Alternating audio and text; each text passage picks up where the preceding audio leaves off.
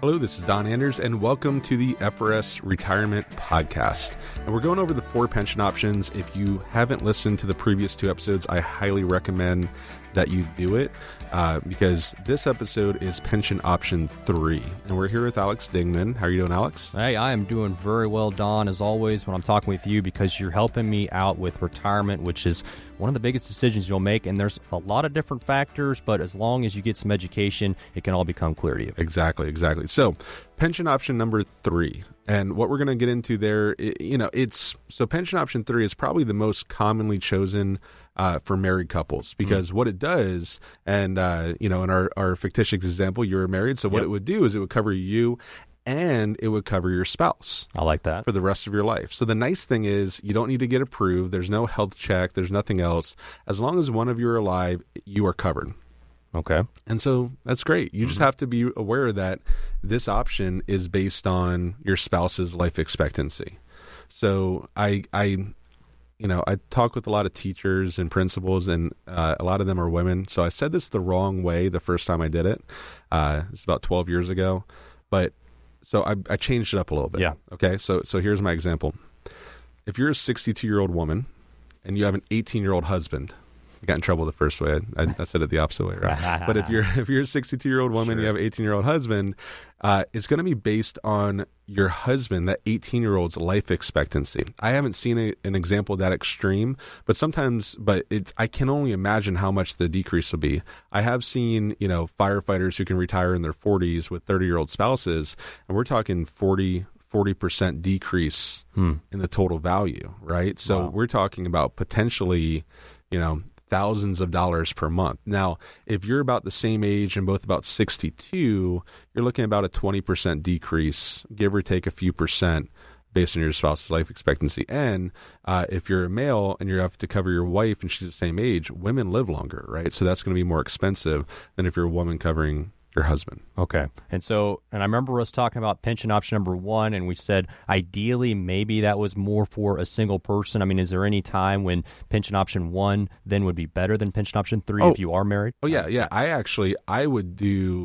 So for a lot of times, pension option 1 is actually better for married couples if they have kids, if they want to leave money to other people, or if they want as much income as they can get now and just cover the spouse's life insurance. Because usually what happens statistically is men and women, women will survive their spouses by 4 or 5 years on average. Yep. So you're paying this huge decrease for most of your life when your spouse really only needs coverage for 4 or 5 years statistically. So what you can do is just buy life insurance, and the way we kind of look at it usually is laddered life insurance, where the first 10 years if something happens to you, you're going to need a lot more coverage than 20 years, than 30 years, right? Because if your spouse is 88 years old when you pass away, we don't have to cover it nearly as long as if your spouse is 58.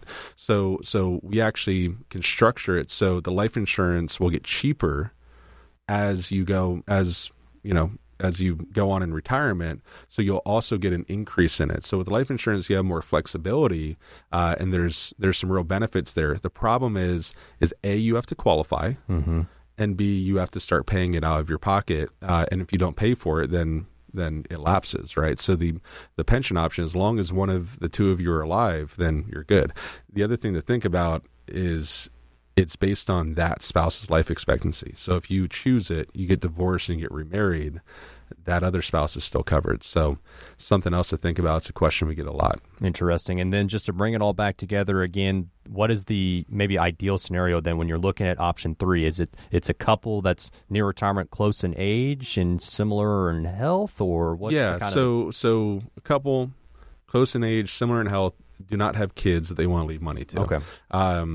And or not that good in health. If you're really good, if you're a marathon runner, it actually would make sense. If you can get like a super preferred, it's going to be cheaper to take option 1 with life insurance. Okay. But yeah, if you're in average health and around the same age and just want to make sure both are covered and want to be simple and just have it done, option 3 is a great option.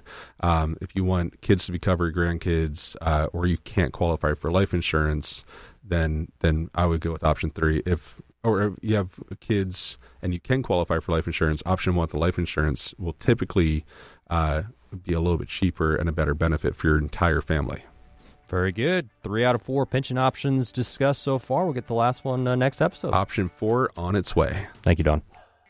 The purpose of this podcast is for educational purposes only.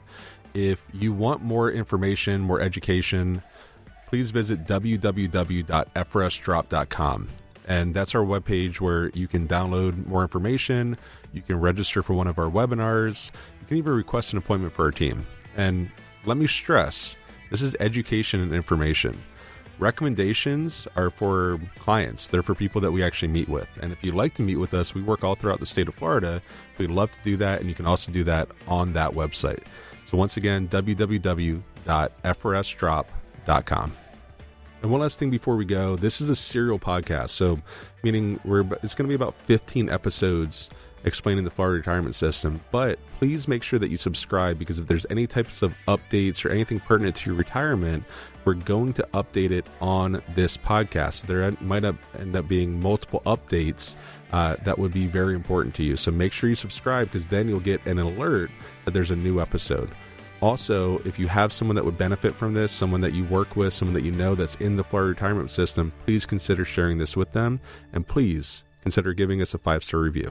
Don Anders is an investment advisor representative and insurance professional. Anders and Anders Financial Group Incorporated is an independent financial services firm, helping individuals create financial strategies using a variety of investment and insurance products to custom suit their needs and objectives. Insurance and annuity product guarantees are backed by the financial strength and claims-paying ability of the issuing insurance company. We are not affiliated with the U.S. government or any governmental agencies. Securities and advisory services offered through Madison Avenue Securities, LLC, member FINRA SIPC, and a registered investment advisor. Madison Avenue Securities and Anders Financial Group are not affiliated companies.